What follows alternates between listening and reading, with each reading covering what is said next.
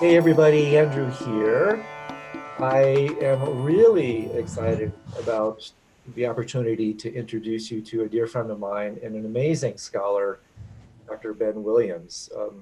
We have so much to talk about with this amazing individual, but as usual, I want to start with his formal bio and then just launch right into what I'm sure will be just a really rich time. So, Dr. Ben Williams is an intellectual historian focused on the Indian religions and history of Shaiva Tantra.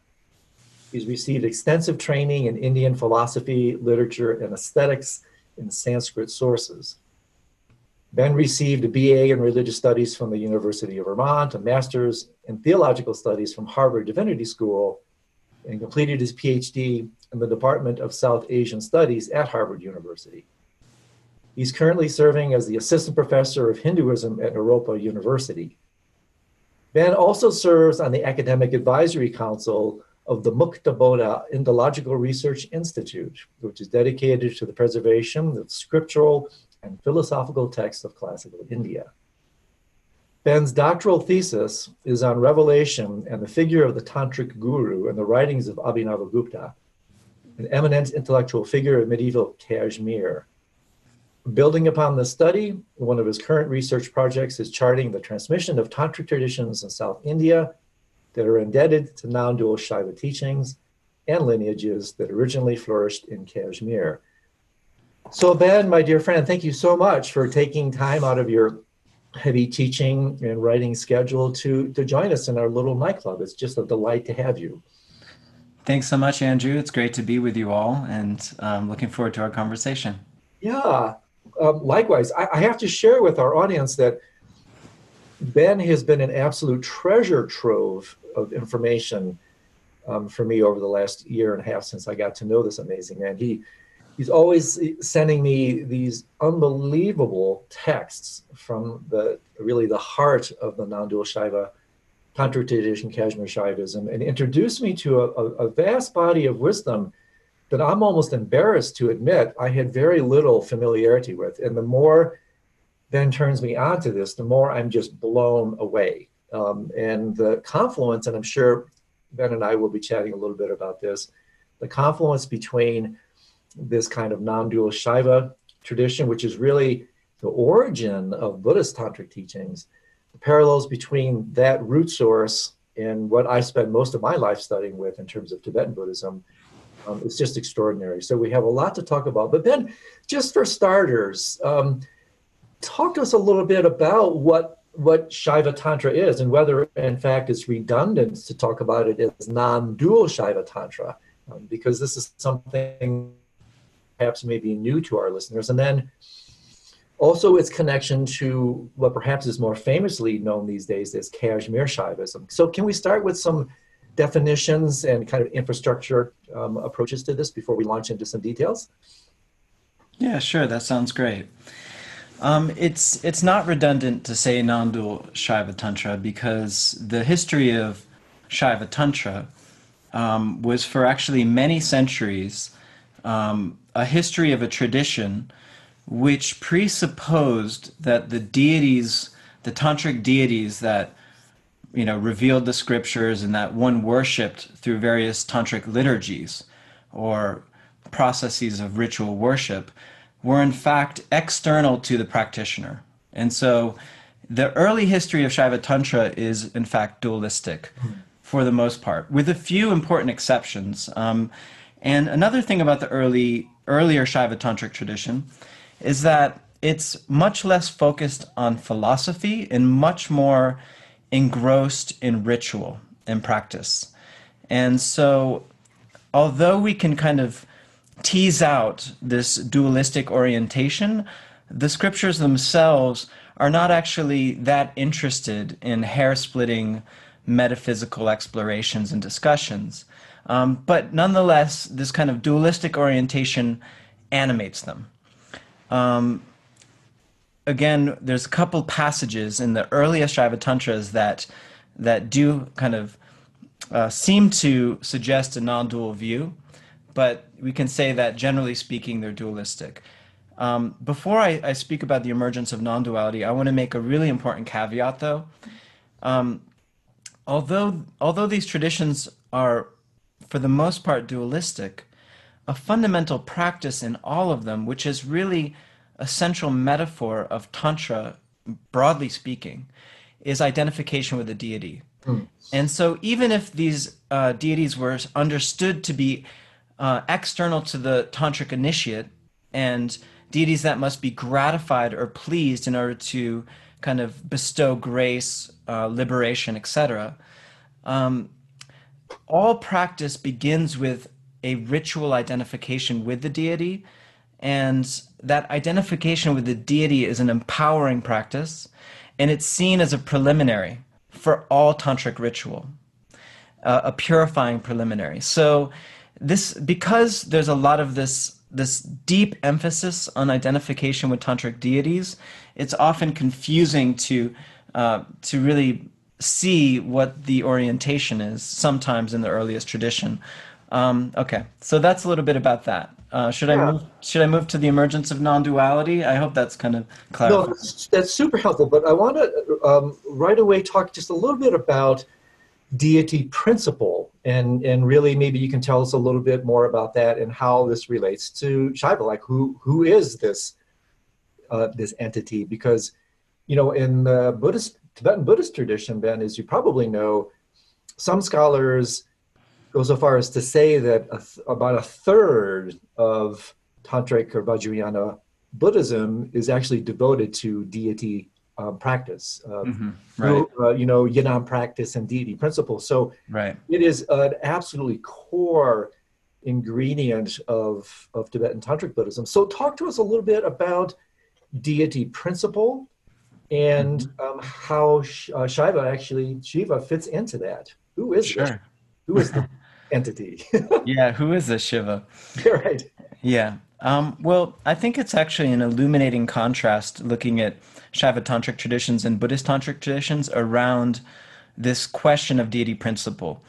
In the Shaiva traditions, we have we have a background in the broader Indian religions of a kind of focus at a certain moment on really three main deities: Shiva, Vishnu, and the goddess.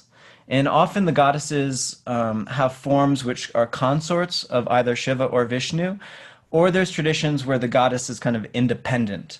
And those traditions are called Shakta, devoted to Shakti. So in these earlier traditions, in the more public forms of Shaivism, Shiva is there's all these myth cycles about Shiva. He has a wife, he has children, he goes through periods of being a yogi and an ascetic. He often lives in the wilds. There's all these stories about this form of Shiva who often has different, anthropomorphic forms. So his skin is blue, he has snakes, he wears an elephant hide, etc., etc., etc. In Shaiva tantric traditions, from the very start, the very notion of deity shifts from those earlier traditions. Mhm. And the deity is understood. Of course, the deity can always assume a form, but the supreme form of the deity in tantric traditions is actually the mantra. Mhm. So the highest form of the deity is this kind of mantric form or this form of pure sound. And this relationship between deities and mantras, the idea that the deity is the embodiment of the mantra, is really vital for understanding tantric practice. Because when you intone a mantra, or if you deposit a mantra, or if you repeat a mantra, you're actually invoking the very sound form of the deity. So that supreme sound is the source of how that deity then takes on a form and creates the universe, or reveals the Shaiva scriptures or the wisdom teachings of these revelatory wisdom teachings. So this is a very important distinction. Another just general point about the deity principle is that, as I just alluded to, Shiva, in a Shaiva tradition, Shiva is the source of the creation of the universe, the sustaining of that universe, and the dissolution of that universe. Mm. And Shiva is also the agent of grace, or the kind of power of awakening. Um, and and also one more act of Shiva, which is often listed in these five acts, is also the power of concealment and the cause, therefore, of ignorance, interestingly. Mm. So concealment and revelation, or ignorance and revelation, or grace, and knowledge. So you could say that Shiva in these traditions is a creator deity, involved in the creative process. How that happens differs according to different Shaiva traditions. In some traditions, Shiva is simply the efficient cause, and is actually separate from the world. It kind of instigates the unfolding process of creation, but is a separate reality, and that's in these more dualistic traditions. In other traditions, Shiva is both the efficient cause and the material cause, meaning it's the kind of the prime matter, or the very material that manifests as and expresses as the universe. And that you see that more in non-dual traditions. Okay. So then, is it fair to say that it is only in the non-dual Shaiva Tantra traditions, and this could then maybe tie us back into Kashmir Shaivism, in that my understanding is that Kashmir Shaivism does principally represent the non-dual trajectory. But is it fair to say then that the deity principle becomes more of an archetype, in other words, less theistic and dualistic and more internalized as kind of energetics that really are invoked in a certain sense with things like the recitation of mantra? Is that a fair thing to say, that it is in the non-dual Shaiva Tantras that the deity principle becomes archetypal, and that therefore more, in a certain sense, immediate and accessible and esoteric? Absolutely. Yeah, that's all a very clear way of kind of marking that shift, that the deity becomes understood as a principle of consciousness, which is not separate from our very nature. And so you could say that is archetypal, but there's a major shift with the emergence of non-dual traditions.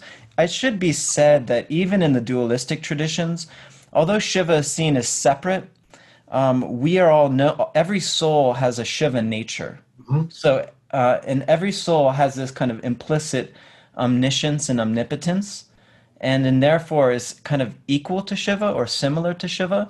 So even in the dualistic traditions, you have a very radical, empowered notion of the very nature of the soul, or the self. However, with the non-dual traditions, and maybe now I can just take that invitation and dive right in. Does that sound good? Perfect. With the non-dual traditions, we have the emergence of an idea that the plurality of selves, the plurality of perceivers or beings in this entire world, the actual manifest world itself, and the deity are all dynamic expressions of one consciousness. Mm-hmm. And that consciousness is what we call the deity. And there's a complete continuum between that individual experience and the world, the individual self in the world. And so this emerges in a tradition that's called the Kula Marga. Mm-hmm. And it's in the Kula Marga where it emerges out of the traditions where the goddess really rises to the supreme deity, actually, and Mm-hmm. Shiva is somewhat subordinated.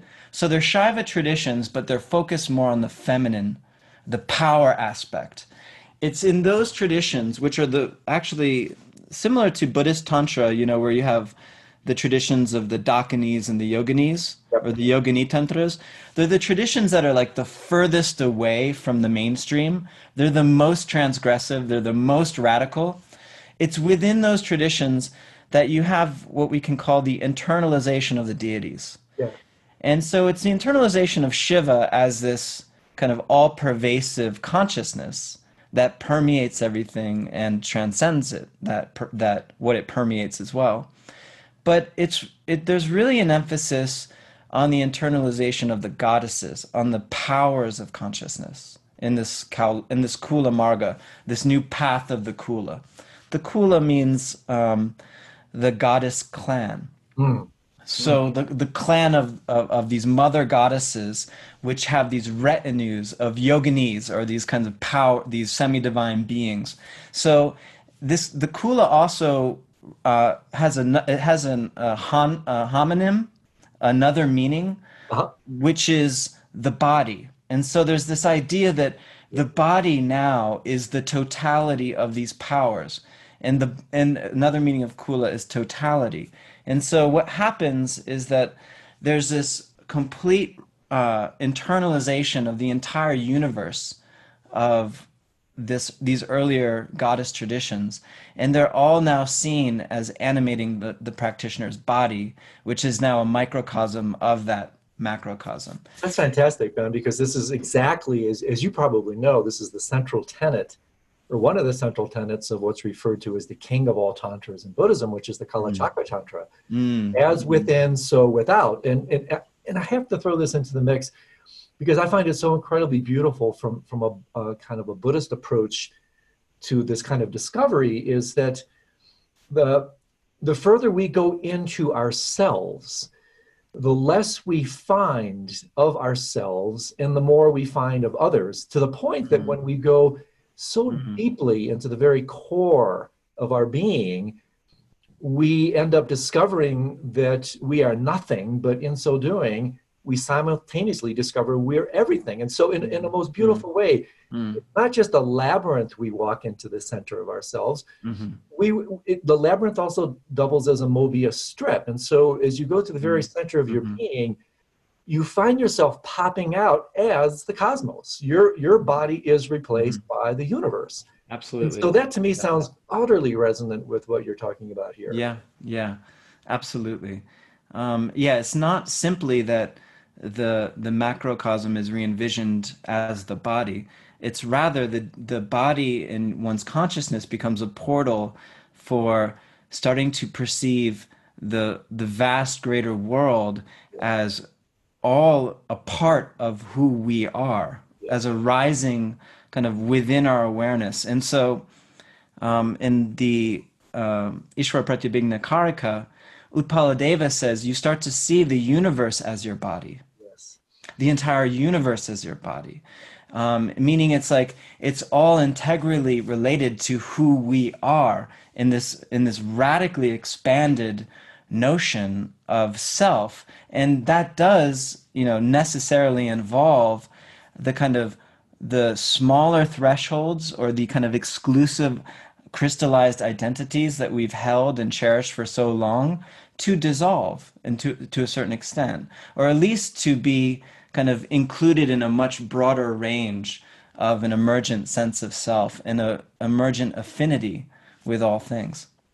Yeah, that's really great. I want to come back to one thing before we flesh out with this, because you're pinging on so many incredibly provocative topics here. One thing I want to clarify for our audience that may be a little bit unfamiliar with things like deity principle, deity yoga, and the like, and that is that it's incredibly easy, in fact, almost inevitable at first, and I think this is, of course, why it starts provisionally with the dualistic approach, to anthropomorphize and to reify these deities. And I want to just have you speak a little bit about that, because, in the Buddhist tradition, when one engages in these deity practices, as you know, Ben, it's a twofold fundamental practice, which is one, of course, is the recitation of the deity's mantra, which I love when you say that really is the essence of the deity. That's fantastic.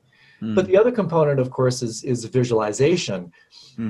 And what one teacher once told me, really beautiful, about the subtleties and the nuances of actual visualization practice, and how he said that cartoon visualization leads to cartoon realization. And so therefore, help us step outside of the inevitable cartoon relationship to these, because people will see a picture of deities like Shiva and they think, this thing is like frozen in space out there, or like some like some dolls. So talk to us a little bit about the actual application in addition to mantra Sure. recitation of Sure. visualization practice and how to activate this archetypal energy within us. Sure. Well, I mentioned this kind of this shift from a more ritualistic kind of orientation in these tantric traditions to a focus on kind of non-dual knowing or Gnostic insight or kind of mystical forms of sudden awakening that really happens with the non-dual tradition.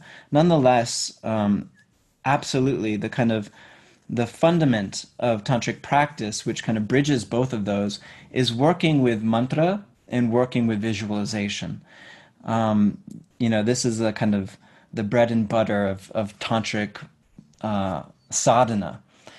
And they can be done on many levels. So, like similarly, the visualization could be done superficially with a lot of, prefab notions about what the deity is and a certain kind of caricature of this deity and an experience of being separate from that reality. Similarly, mantra can be practiced in ways where you're just rotely repeating it versus attuning oneself to its intrinsic, inherent, natural vibrancy as a kind of the luster and pulsation of consciousness itself. Mhm. So, with visualization, I mean, one thing I was thinking of as you were speaking, there's a number of different words for this. One is bhavana, Yeah. and bhavana is a very rich Sanskrit word which has this sense of not only bringing something into being, that's kind of the sense of kind of constructing the reality of this deity, but also having this relationship with what you're imagining, which is deeply empathetic. There's this sense of a deep feeling or a deep empathetic relationship that emerges with what you're visualizing. And in tantric traditions, when a mandala is revealed that has been animated with mantras and therefore with deities, there's a number of ways in which in the text it's described that you actually see these deities. And that can lead to, a number of different reactions, like your hair standing on end, a sense of wonder. So I think one thing is, there's a couple things. One is, what is your understanding of deity as you do these practices? And the second is, how deep is your capacity to empathetically engage and generate these deities and have a relationship with them? Yeah. And how nuanced is the understanding behind that? Are you doing it as a sense of being a small entity, or are you beginning with identification with the deity as the platform for the practice as well? Yeah, that's fantastic. And I love that interjection, Ben. That's super important. That, one of the ways I work with this practice, and it Mm, obviously a synonym for it, pinged on this, is generation stage practice, which relates mm, beautifully to the term bhavana. You're actually generating mm-hmm, the deity and therefore actualizing it. But I often emphasize for myself and others that, again, it's very easy to misconstrue visualization as a purely kind of cerebral cognitive event where it's just as much so, and of course this isn't a word, but you'll totally get it. It's equally feelingization, mm-hmm, equally tuning into this visceral, somatic, embodied, empathetic component. mm, That's where the deity really comes to life within you, and then you fundamentally realize you are the deity. And yeah, so exactly. for our listeners, I have to throw in just very briefly how this ties into kind of the mid-range dream yoga practices.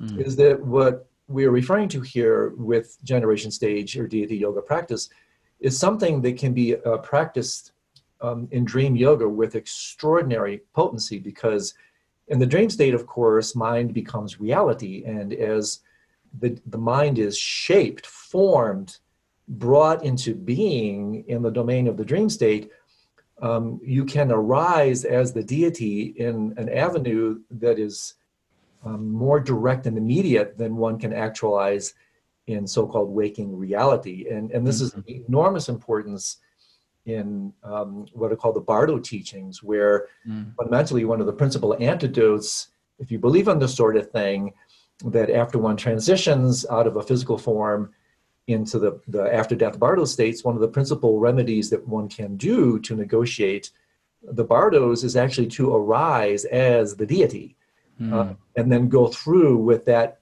kind of fearless kind of embodiment that then, of course, can guide you towards more volitional incarnation. And so I wanted to throw that into the mix and come back to one technical thing. And then I want to turn all this incredibly rich topic into really practical applications. But before we go there, I want to just ask you this, Ben. When you talk about Shiva as the all-pervasive, immanent and transcendent consciousness, what immediately comes to mind is, of course, what philosophers refer to as monism. But I want to talk to you about the subtle difference between monism and non-duality. Well, how do you see those two? Because one is an affirmation, one is a non-affirming negation. And I find myself a little bit squeamish when anything is affirmed, even a monistic consciousness. I actually prefer more the Pangaka Majamaka approach of deconstruction and non-affirming negation. So talk to us again. This is a little bit subtle, but we have pretty sophisticated listeners in our audience. Okay.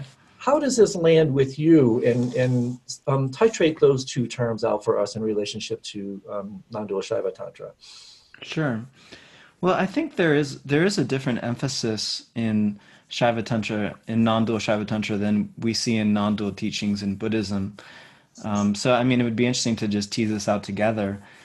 There is a sense of monism, but it's a sense of monism where the one reality is, it's a dynamic, creative consciousness here in the non-dual teachings, right? Mm-hmm. And that consciousness is described as an agent of creation. And what it means to be an agent is to have sovereignty or freedom. That goes back to the Panini.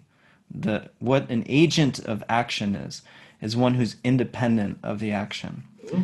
And this, in non-dual Shaivism, which comes to be called Kashmir Shaivism, even though there were dualistic traditions in Kashmir, so it's a bit of a misnomer. But in non-dual Shaivism, which we refer to as Kashmir Shaivism in a popular sense,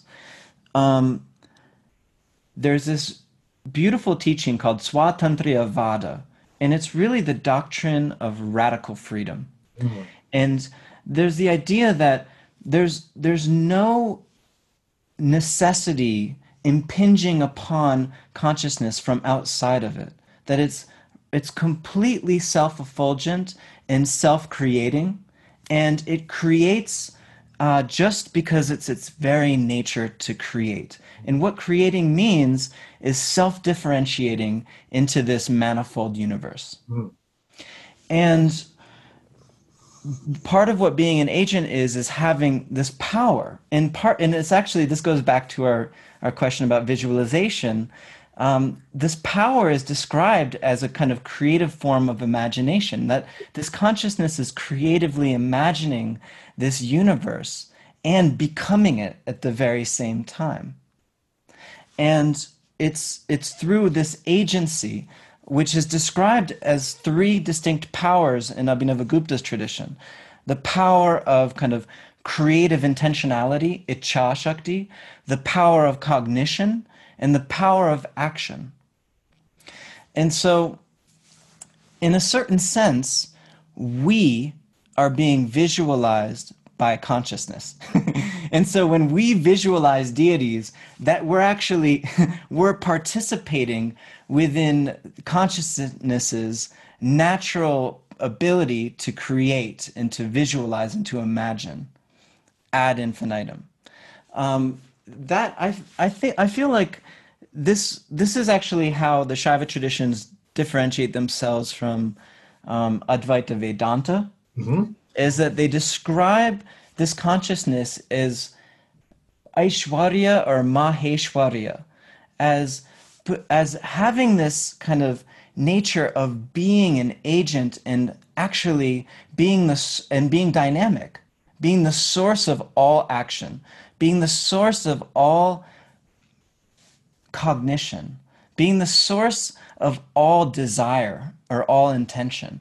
And for Advaita Vedanta, their kind of form of non-dualism, what Brahman, what the absolute reality is a reality that's forever beyond change and action. Mhm. It's immutable.